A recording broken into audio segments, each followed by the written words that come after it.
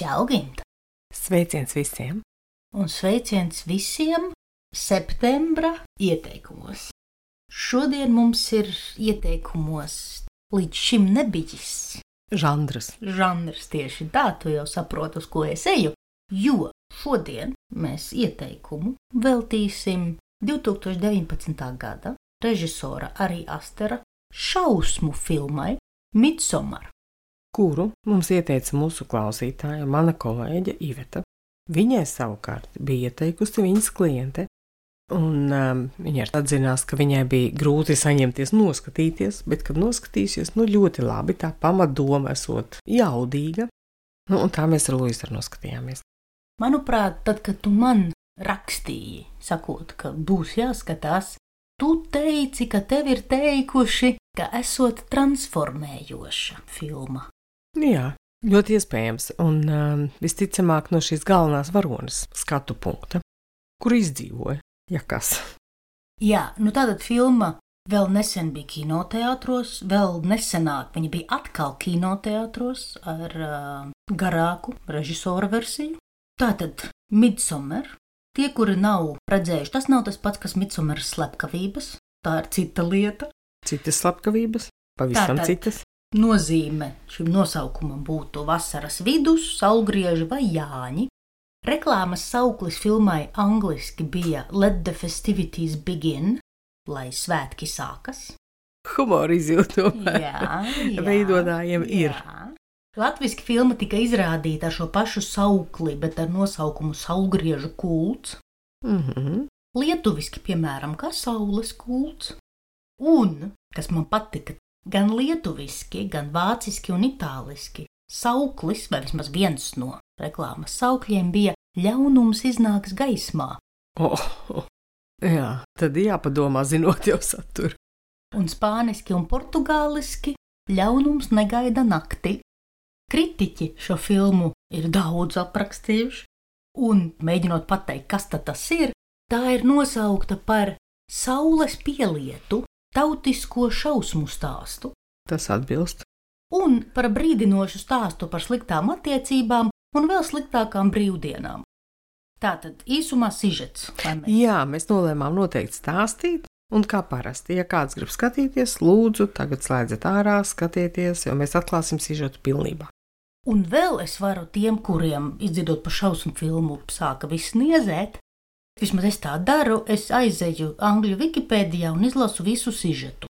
Šajā reizē pēc sižeta izlasīšanas es nolēmu, ka nebūs tik traki un piedāvāju skatīties. Ja vien jūs tiešām neesat cilvēks, kuram patīk pārsteigumi, man šis te ļoti palīdz. Un es zinu, ka ir tādas filmas, kuras es nekad neskatīšos, bet sižeta izlasīšana man ir ļāvusi saprast, kas tad tur notiek. Alternatīvākām filmām parasti nav pilna apraksta, bet lielbudžetniekiem visiem ir sižets visās detaļās. Un principā mēs arī pēc filmas runājām, kad nav viņa tik tāda šausmene. Viņa patiešām ir par, skarbiem rituāliem ar cilvēku dzīvības ziedošanu, kas reāli ir bijis vēl, es nezinu, dažs 100 gadus atpakaļ. Un jebkurā gadījumā fantāzijas līmenī tas ir spēcīgs, joprojām eksistējošs stāsts. Tātad galvenā varone ir jauna sieviete ASV, Dani. Filma sākas ar to, ka viņas māsa izdara pašnāvību, nogalinot arī abus viņas vecākus. Tas ir šausmu stāsts. Jā. Un mēs tālāk redzam attiecīgi šo akūto traumu, panikas lēkmes. Un šajā situācijā viņa dodas līdzi savam draugam un vairākiem viņa draugiem vasaras brīvdienās uz Zviedriju, viesoties pie viņa studiju biedra mazā nomaļā komunā. Visi šie jaunie vīrieši ir antropoloģijas studenti ar ambīcijām rakstīt promocijas darbus. Tas ir tā kā brīvdienas, bet arī jau pētniecības ceļojums, redzot, vai tur sanāk laba tēma. Un šis studiju biedrs, Zviedrs Pelle, viņus ir uzaicinājis uz savu šo te nomaļo kopienu, kur iedzīvotāji gatavojas svinēt vasaras saulgriežus, un attiecīgi svētkiem pievienojas arī viesi. Un drīz vien atklājas, ka svinības notiek ievērojot visai īpašas pagānu kulta tradīcijas, kas ietver cilvēku upurus. Jo paralēli tam, ka saulgrieži vispār ir svarīgi, Izrādās, ka šajā kopienā neviens nedzīvo ilgāk par 72 gadiem. Cilvēki šo vecumu sasniedzot pašupurējas, tā uzturot komūnas ilgtspēju, un katrus 90 gadus kopienas ziedo kopā 9 cilvēkus, pārsvarā svešiniekus, kuri tiek ievesti kopienā kā turisti, līdzīgi kā Danija un viņas draugi. Attiecīgi mēs izsekojam, kā šī ienācēju grupa nonāk līdz beigu upuru sārtam, izņemot Daniju, kura kļūst par Maija karalieni, puķu princesi, ziedu. Jā, un auglības rituālu centrālo daļu, un no beigām liekas, ka viņi arī jūtas daudz labāk un paliks dzīvot šajā kopienā. Visi pārējie tiek upurēti un iet bojā, un Danija izrādās sevišķi piemērota tam, lai integrētos kopienā. Tātad viena no interpretācijām, acīm redzamām, ir tas, ka tātad sākumā galvenā varone zaudē ģimeni un tad iegūst citu ģimeni. Pelle, kas viņus atved, viņš arī no sākuma jau tā kā noskatījis un sajutis viņā šo radniecisko dvēseli, jo viņš vienīgais viņu ņem nopietni starp tiem draugiem. Viņam ir līdzīgs stāsts. Vai vismaz viņš saka, ka viņam ir līdzīgs stāsts. Jā. Bet visādā ziņā tam, ko mēs noticam, lai kā tur būtu bijis ar viņa vecākiem, ko viņš saka, viņš arī ir zaudējis, bet ka viņš tur ir iegūst ar ģimeni šai kopienā. Līdz ar to filma arī uzdod šos te jautājumus par kopienu, par kopienas uzdevumiem, arī, kā jau tu teici, gan ar Pelli, gan Daniju, par kopienas iespējām palīdzēt traumatizētiem locekļiem un, protams, arī kopienas locekļu pienākumus kopienas priekšā.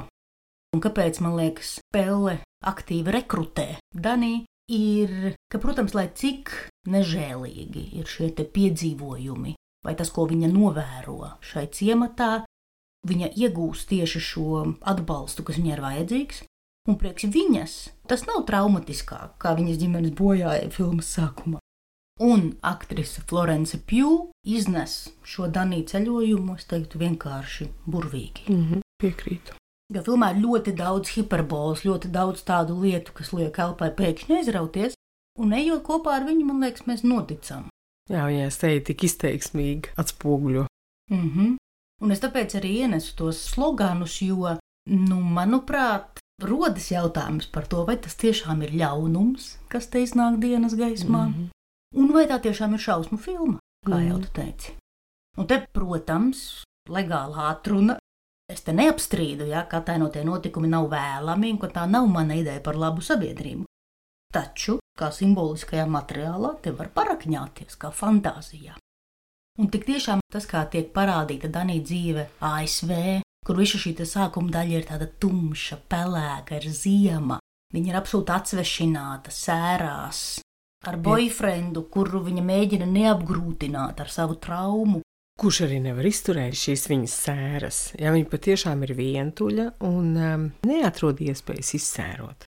Līdz ar to šī kopiena tik tiešām liekas daudz pieņemošāka un saturošāka, ja tu esi ar mieru integrēties.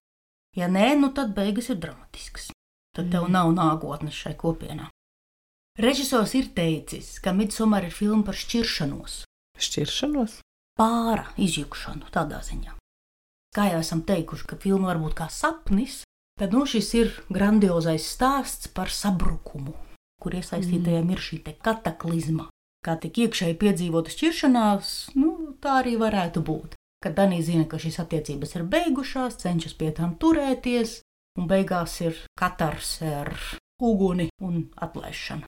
Ka tā neatgriezeniski nākās zaudēt to otru. Šajā gadījumā tā ir reāla nāve, un tā vienā brīdī viņai ir jāizvēlās kā šai rituāla karalienei, kurš no diviem tiks ziedots. Un viņa saprot, ka pēc būtības ir jāziedo šis viņas boyfriends. Un viņa to arī izdara. Man bija interesants iespējas skatoties. Es domāju, kas man radīja tādu bišķi atsvešinātības sajūtu, un man bija grūti noticēt šai kopienai tieši emocionalitāte, kas ir parādīta. Jo tad, kad tiek rādīta dzīve un gatavošanās, kurā viņi nokļūst, kā mēs iepazīstam šo, viss ir tik indiferents, laipni, neitrāli, indiferents. Sterili. Jā, pat varbūt kaut kādā nozīmē, ja? Bet, kad parādās jūtas, tajās situācijās, piemēram, kad Danija ierauga, ka šis viņas boyfriends tiek izmantots kā spermas donors. Kaut gan arī šī ir ļoti interesanta aina. Bet, loģika ir skaidra tāda, ka šī kopiena ievilina nezinošus brīvprātīgos un tad skatās, kā to var izmantot. Dažus attiecīgi kā spermas donors un bez tam tik no viņiem vaļā, kuri ir labāk piemērotāki. Šim tie var integrēties, kuri netie tiek upurēti. Katram jaunpienācējam atrodas kāda noderīga loma. Bet cik interesants bija tas dzimumakts, jo tās spermas donors, viņš netika mēģinītē ievākts materiāls ģenētiskais, ja? Bet viņam piedāvāja veikt dzimumaktu. Un skaidrs, es pateikšu, rupi drāsties viņš neprata. Tā, sirsnīgi. Protams, arī tā atmosfēra, ja? Arī skaidrs, ka viņš pie šādas settinga pilnīgi noteikti nav pierādījis. Jā. Bet kāpēc saku šo vārdu arī tā rupjāk? Erosa tur nebija. Jā, bet arī tad, kad to rādīja diezgan tā naturāli, skaidrs, ka viņam seksa prakse arī tāda apmēram ir bijusi visticamāk. Bet kas ir interesanti, ka kopienas sievietes visas nāk talkā. Kailas stāv apkārt un reāli dod to enerģiju šim pasākumam, ja? Jo viņām vajag veselu bērnu, veselu un enerģisku. Tādas epizodes dažas interesantas patiešām, ja? Kas vēl ļoti daudz tiek zālīts dažādas lietotas. Jā, visādas sēnītes un tējiņas. Pilnīgi noteikti ir zinām iedarbību. Visiem to zinot, to tikai iebraucēji nezina. Pārējie visi zina un piedalās. Kāda jēga piedalīties dejošanas sacensībās, ja tu neesi iedzērusi īpašo limonādi pirms tam? Es vēl par šausmām tikai gribēju piebilst, ka filmas sākotnējā kinoteātru versija ir 2,5 stundu, un tā nav tik šausmīga. Tur tiešām bija tikai dažas ainas, kur mēs ar tevi likām brociņas priekšā atstiņām, ja? Tiem, kuri meklē asākas izjūtas, es jau teicu, piemēram, šogad bija atpakaļ kinoteātrī un var dabūt citos formātos arī par 23 minūtēm garāka režisora versija ar iekļautām nepatīkamākām ainām, tie, kuriem trūkst, ja? Un režisors ir atzinis, ka, lai viņi ASV tiktu pie R reitinga filmēts, un ka filma cilvēkiem zem 18 gadiem ir jāskatās tikai kopā ar pieaugušajiem, viņiem nācās krietni pastrādāt rediģējot, jo viņu sākotnējā versija bija NC17, kad nozīmē, ka jaunākiem par 18 to vienkārši nedrīkst rādīt. Ja, tā kā ir dažas ainas, kuras ir nepatīkamas, bet kopumā tā nav šausmēne. Tas ir jā, tur arī cilvēki, kad pazina maigi vienkārši, un pēc tam mēs tikai filmas beigās saprotam, kur un kā viņi ir pazuduši, un kādā veidā viņi tiks izmantoti, ja? Bet es nepabeidzu iepriekš domu par to emocionalitāti, ja? Kad Danija ierauga šo savu boyfriendu tādā neusticības ainā, jo viņi it kā tā kā kopā, tā kā kas. Viņai ir emocijas ļoti daudz. Un kas notika? Visas šīs meitenes kopienas, tās, ar kurām viņi bija kopā tajā brīdī, viņas reāli visas piedalījās šajā ekspresijā. Ja, un ja kādam sāp un ir pārdzīvojumi, visi momentāli piedalās šajā ekspresijā, tādējādi atreaģējot gan savus uzkrājumus, gan arī palīdzot tam kopienas loceklim. Un tas gan man likās tā iespaidīgi. Un tad, zināmā veidā, tas iet kopā ar to ikdienas iespējams tādu mērenību. Kaut gan kopumā tomēr, jā, kaut kā es līdz galam režisoram nenoticēju, godīgi sakot, tieši tā rituāla izpildes sadaļā. Bija parādīts, ka visi zina un pieņem šos rituālus, bet es kaut kā nenoticēju šiem rituāliem, jo, lai rituāli strādāt, ir jābūt tādai lielākai emocionālai iesaistē. Varbūt tur uz beigām tā kā jā, bet... Te ir divas, es domāju, vismaz iesākumam atbildes. Pirmkārt par to, ka tie ir izdomāti rituāli. Savā ziņā visi rituāli ir izdomāti. Jā, bet šajā gadījumā režisori izdomāti priekš filmas. Un no otras puses arī tas, ka tā tomēr ir fantāzija turklāt vēl par citu kultūru, ja, ka tur, es domāju, ir arī mēģinājums pretnostatīt. Ar šiem te neko nesaprotošajiem amerikāņiem. Filmā speciāli dialogs zviedriski nav ar subtitriem, lai parādītu šo atšķirību, ka šie viesi nesaprot, ko hargieši runā. Ka viņi ir absolūti izolēti šādā ziņā, un vienīgais tilts ir pelle, un daži citi komunā runā angliski, bet viņi runā tikai ar šiem cilvēkiem angliski, protams, nevis savā starpā. Tā ir viena no šīm te lielajām tēmām, vai ne, par šīm te ilgām pēc zelta pagātnes, pēc ciešās kopienas, kur viss ir šaurāk un ciešāk. Bet, protams, privātās dzīves nekādas, taču arī nav pamata trauksmei un atsvešinātībai. Tāpēc šī ir urbānā amerikāņa fantāzija par šo zviedru ciematu, kurš ir gaišs, skaists, tīrs, kuru baltā tērpti cilvēki dzīvo šo veselīgo, vienkāršo dzīvi saskaņā ar dabas ritmiem un skaidrām vadlīnijām, kas ir labi, kas ir slikti, kā vajag. Lai cik nedaudz mēs redzam no šīm hargiešu attiecībām, tas, ko mēs redzam amerikāņu grupas attiecībām, kur ir nepārtraukta meli, nodevības, sāncensība. Hargieši izskatās, ka viņiem ir krietni labāk, ja? Un tā, protams, ir klasiska rietumu fantāzija, ja? Sākot no grieķiem par pazaudēto zelta laikmetu un visiem pirmajiem sociologiem un Gēti un visiem pārējiem. Tas ir viens mūsu tā skaitā. Jā, protams. Man vismaz katreiz tā ir pirms jāņem.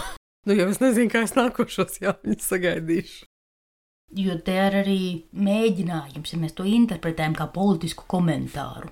Kura kopiena ir pārāka, kurš dzīvesveids ir labāks? Vai mēs tiešām redzam to, ka ciniskie pilsētnieki momentā aiziet bojā, sastopoties ar lauku pamatvērtībām, ja? Vai arī tas ir brīdinājums, ka rasisms, ksenofobiska vardarbība, egenika, incests un citas šausmas var parādīties arī estētiski daļās formās, izšūts uz balta lina kleitiņām. Turklāt, ja mēs atgriežamies pie tā, ka šī ceļojuma iemesls amerikāņiem ir šie antropoloģijas doktoranti, kas meklē daudzsološāko disertācijas tēmu, tad kurš kuru izmantoja? Jā. Bet, protams, ticības stāstam, kā arī vairāki kritiķi, ko es lasīju, saka, vispār jau šausmu filmu, tas ir tāds žanrs, kur tev nākas pievērt acis uz caurumiem sižetā, jo, parasti tas tomēr nav. Jā, ir pietiekuši labas šausmas. Jā, un šeit, kā jau mēs redzam, šausmas nav gluži parastās šausmas, tad šie sižeta caurumi var raisīt neticības. Jā, un tādā psiholoģiskā nozīmē viens šis sēru jautājums. Un es domāju, uz šī pārdzīvojuma fona parādās arī tās, cik nekvalitatīvas ir šīs attiecības. Jo tāds tieši sērošanas process it kā nav, bet tiek parādīts, ka sapņos viņai nāk šie tēli un tādā emocionālā ekspresijā. Un var teikt, ka viņa atgūst tādus dzīvi apliecinošus instinktus. Man liekas, šis nāves rituāls viņai ļoti palīdzēja paskatīties iespējams uz nāvi savādāk. Te var tā uzdot sev jautājumus, kas viņai palīdzēja izsērot. Bet visinteresantākais man bija jautājums par šiem kolektīviem procesiem, par rituālu nozīmi. Un šie rituāli tomēr daži no viņiem bija specifiski. To galveno rituālu, principā, cik es saprotu, mēs varam reducēt uz grēkāša fenomenu un rituālu, par kuru mēs runājām. Jo praktiski katram no šiem cilvēkiem, kas tika ziedoti, tika projicētas noteiktas īpašības. Cik es saprotu, arī tas skats, kā Pelle vēroja viņus pirms tam. Jā, viņš arī tā kā noteikts kvalitātes izdalītē cilvēkos. Noteiktus netikumus, kurus simboliski izslēgt no kopienas. Jā, jo tāda ir šī rituāla būtība. Viņi tiek sadedzināti. Nākošos cik tur tos gadus kopiena var mierīgi dzīvot? Tiek teikts, ka 90. Fani internetos strīdās, sakot, ka tas ir bišķi pat daudz. Tev krietni garāks pa cilvēka mūžu, bet, un šī filma ir radījusi fórumus un fanu diskusijas par simboliskajiem elementiem un ko kas nozīmē.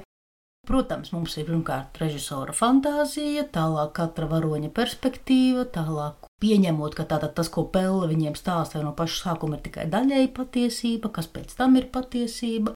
Nav svarīgi palielu. Tā kā šī kopiena regulāri dedzina cilvēkus, dažus no tiem dzīvus. Iedodot zālītes. Tur gan arī beigās nav skaidrs, vai zālītes darbojās. Par rituāliem varbūt es ne tādā šausmu izpratnē gribēju teikt. Es gribēju vispārīgāk par to, cik nozīmīgi ir rituāli un kāpēc Junga analīzē viņus tik ļoti pēta un pievērš uzmanību. Jo viens no veidiem, kā saprast rituālu, ka tas ir veids, kā mīti tiek realizēti. Nesen izlasīju tādu definīciju, varētu teikt, vai paskaidrojumu, ka rituāls mēs varētu uztvert kā zināmu kanālu vai tuneli, kas tiek izveidots ar mērķi, lai tajā varētu notikt transformācija.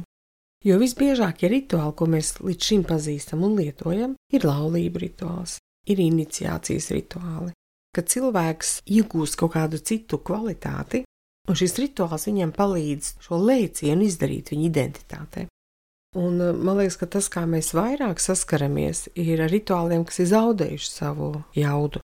Svarīgākā ir šī saistība starp ārējo notikumu un iekšējām pārmaiņām. Iekšējie un ārējie procesi, lai viņi sasaistītos.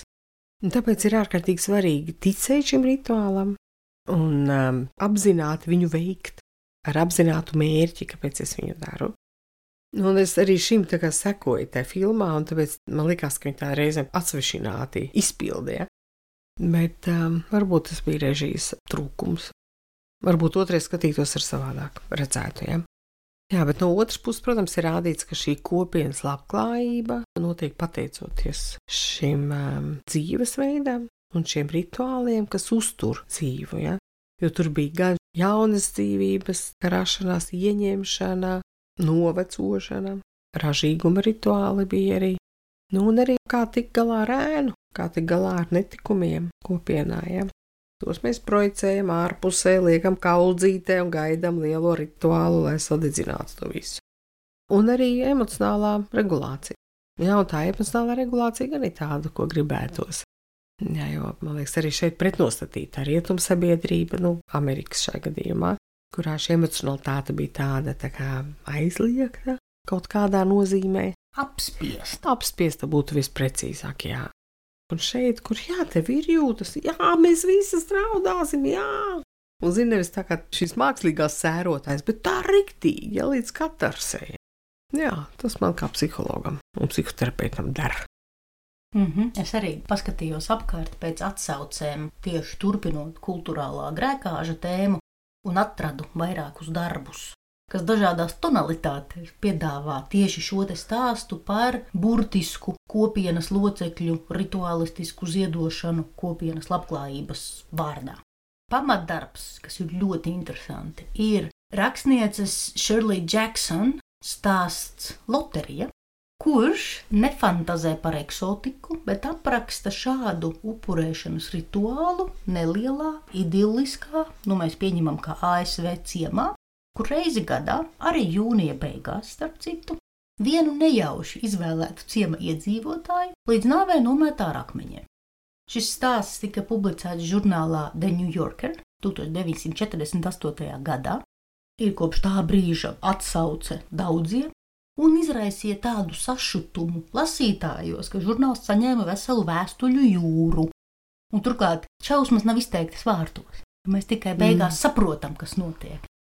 Turpinot tēmu, ir vēl viens romāns, tajā balstītas 2 filmas, kurās kopienas ar šādām tradīcijām saskaras ar cilvēkiem no ārpuses, ir Davida Pinera 67. gada romāns Rituāls, kuru briti ir arī ekranizējuši 70.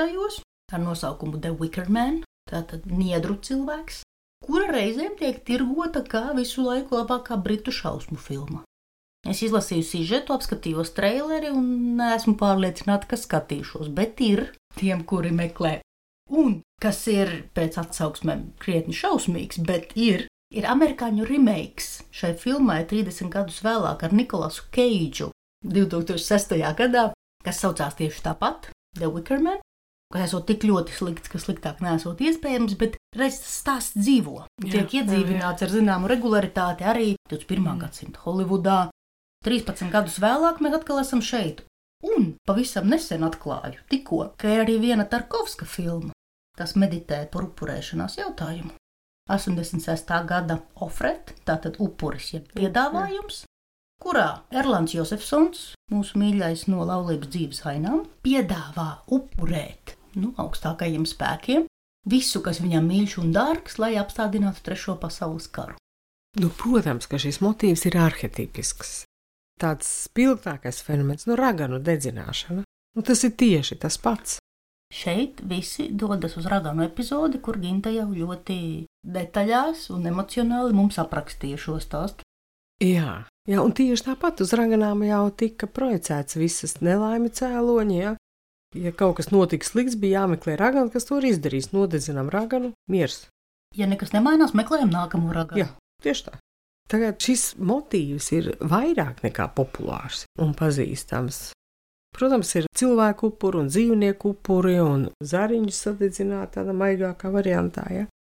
Vēl ir lielā sociālā tēma šeit par paudžu solidaritāti. Tādā formā, ka šeit redz šajā kopienā vecie paši aizbrauc ar ragutiņām uz mežu 72 gadu vecumā. Vai šajā gadījumā nolec no klints. Bija skandāls šī gada sākumā, kad Japāņu izcelsmes ekonomikas profesors Jēlā, Yusuke Narita, saprotam, ka tīklos slavens ar dažādiem radikāliem izteikumiem, ierosināja, ka Japāņu senioriem vajadzētu sekot Midsommar labajam piemēram un praktizēt līdzīgu masu pašnāvību, lai atrisinātu Japānas demogrāfisko un pensiju krīzi, jo viņi gal galā ir pasaules novecojušākā sabiedrība. Okay. Pēc tam, protams, viņš precizēja, ka runā simboliski par varas hierarhijām un vietas došanu jaunajām paaudzēm, taču Japāņu jūtas bija aizskartas. Šis diskurss iznirs ne pirmo reizi, un arī Japāņu folklorā ir līdzīgi stāsti, kā mums par ragutiņām. Tieši tā. Un es neesmu redzējuši, bet tagad esmu ieinteresēta, ir arī pagājušā gada Japāņu filma, kas fantazē par šo tēmu, Plan 75, kas ir fantāzija attiecīga par to, kā būtu, ja senioriem tiek piedāvāta voluntāra eitanāzija no 75 gadiem. Tas tomēr visā savā brutalitātē sasaucās ar demografiskajiem izaicinājumiem un izmaiņām sabiedrībā. Vai mēs esam gatavi tik lielai proporcijai senioru un kā to būt. Tagad tas arī parādās šeit. Redz, kāds pat ir uzreiz pieķēries šādam nesenam ragutiņu jautājumu attainojumam. Teica, interesanta ideja. Kur ragutiņas? Jā.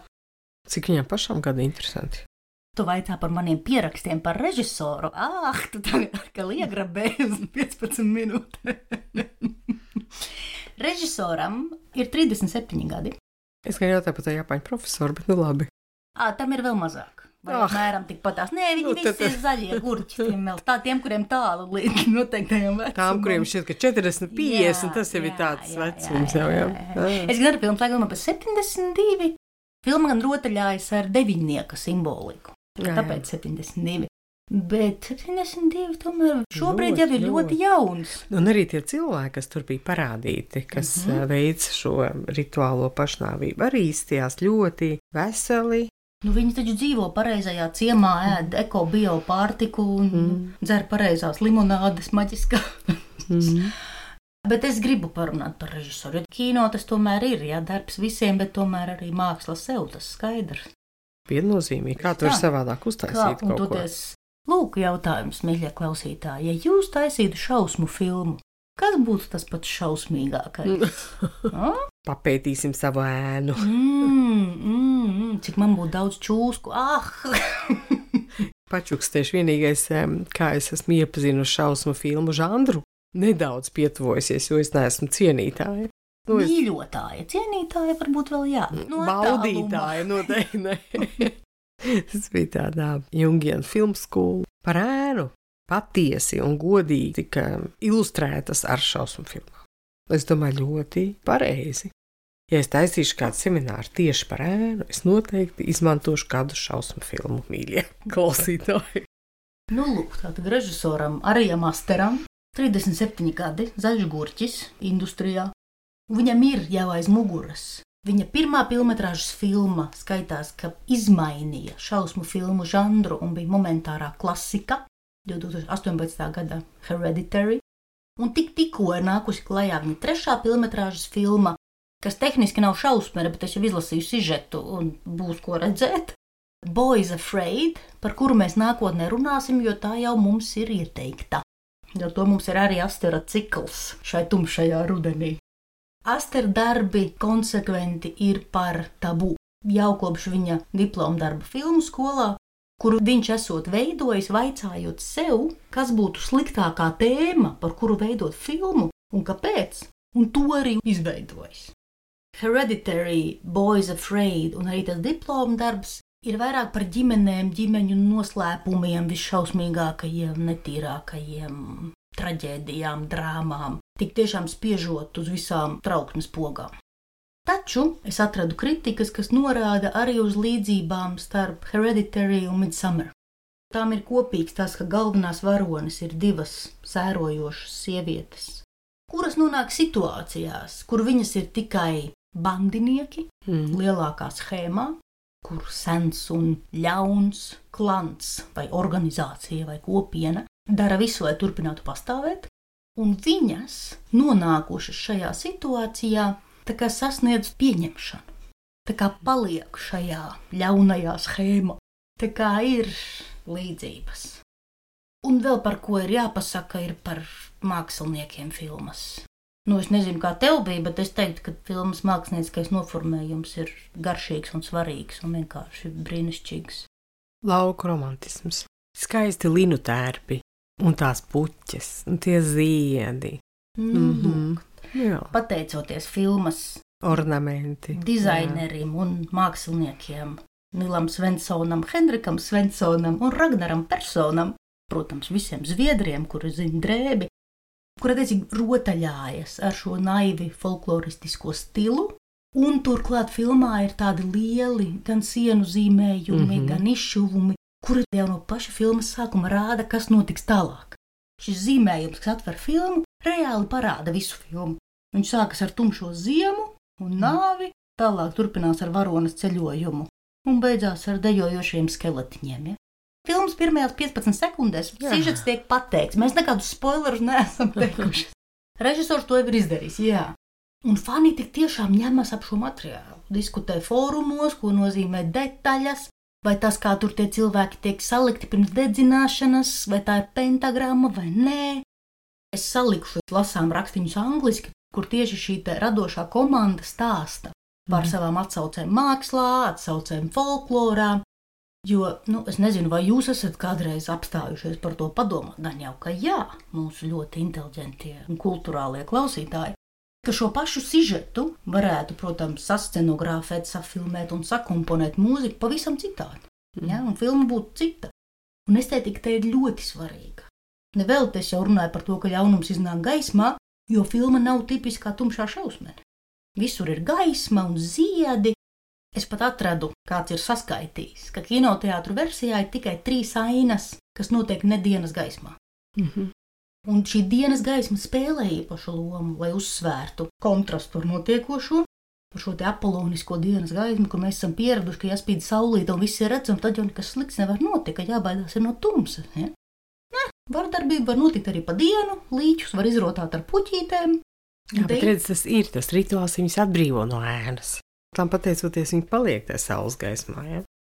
Un tāpēc es gribēju palasīt par mākslinieckās komandas darbu, jo viņi ir radījuši šīs kopienas vēsturi un pasaules redzējumu no dažādām ietekmēm, un kas esot jauki, ka zviedru auditorija kopumā neesot apvainojusies. Es jau saku kopumā, protams, būs kāds, kas arī būs apvainojies, bet kad kopumā tā esot uztverta kā lieliska melnā komēdija par viņu tradīcijām. Neko sev. Es nezinu, cik daudzi, bet es to tā varu arī saprast. Latvieši es nezinu, vai ir gatavi šādai Jāņu interpretācijai. Ja mēs pieņemam, ka tā ir, tad tāda nobrieduši cilvēki tomēr ar savām tradīcijām. Tā kā es ielikšu linkus par šo te radošo darbu, kur vēl var izpētīt bildītes un šos te sienu zīmējumus, jo tie tiešām ir iespaidīgi. Jā, vizuāli ļoti skaista filma. Tādā ziņā pilnīgi noteikti nav tipiska šausme.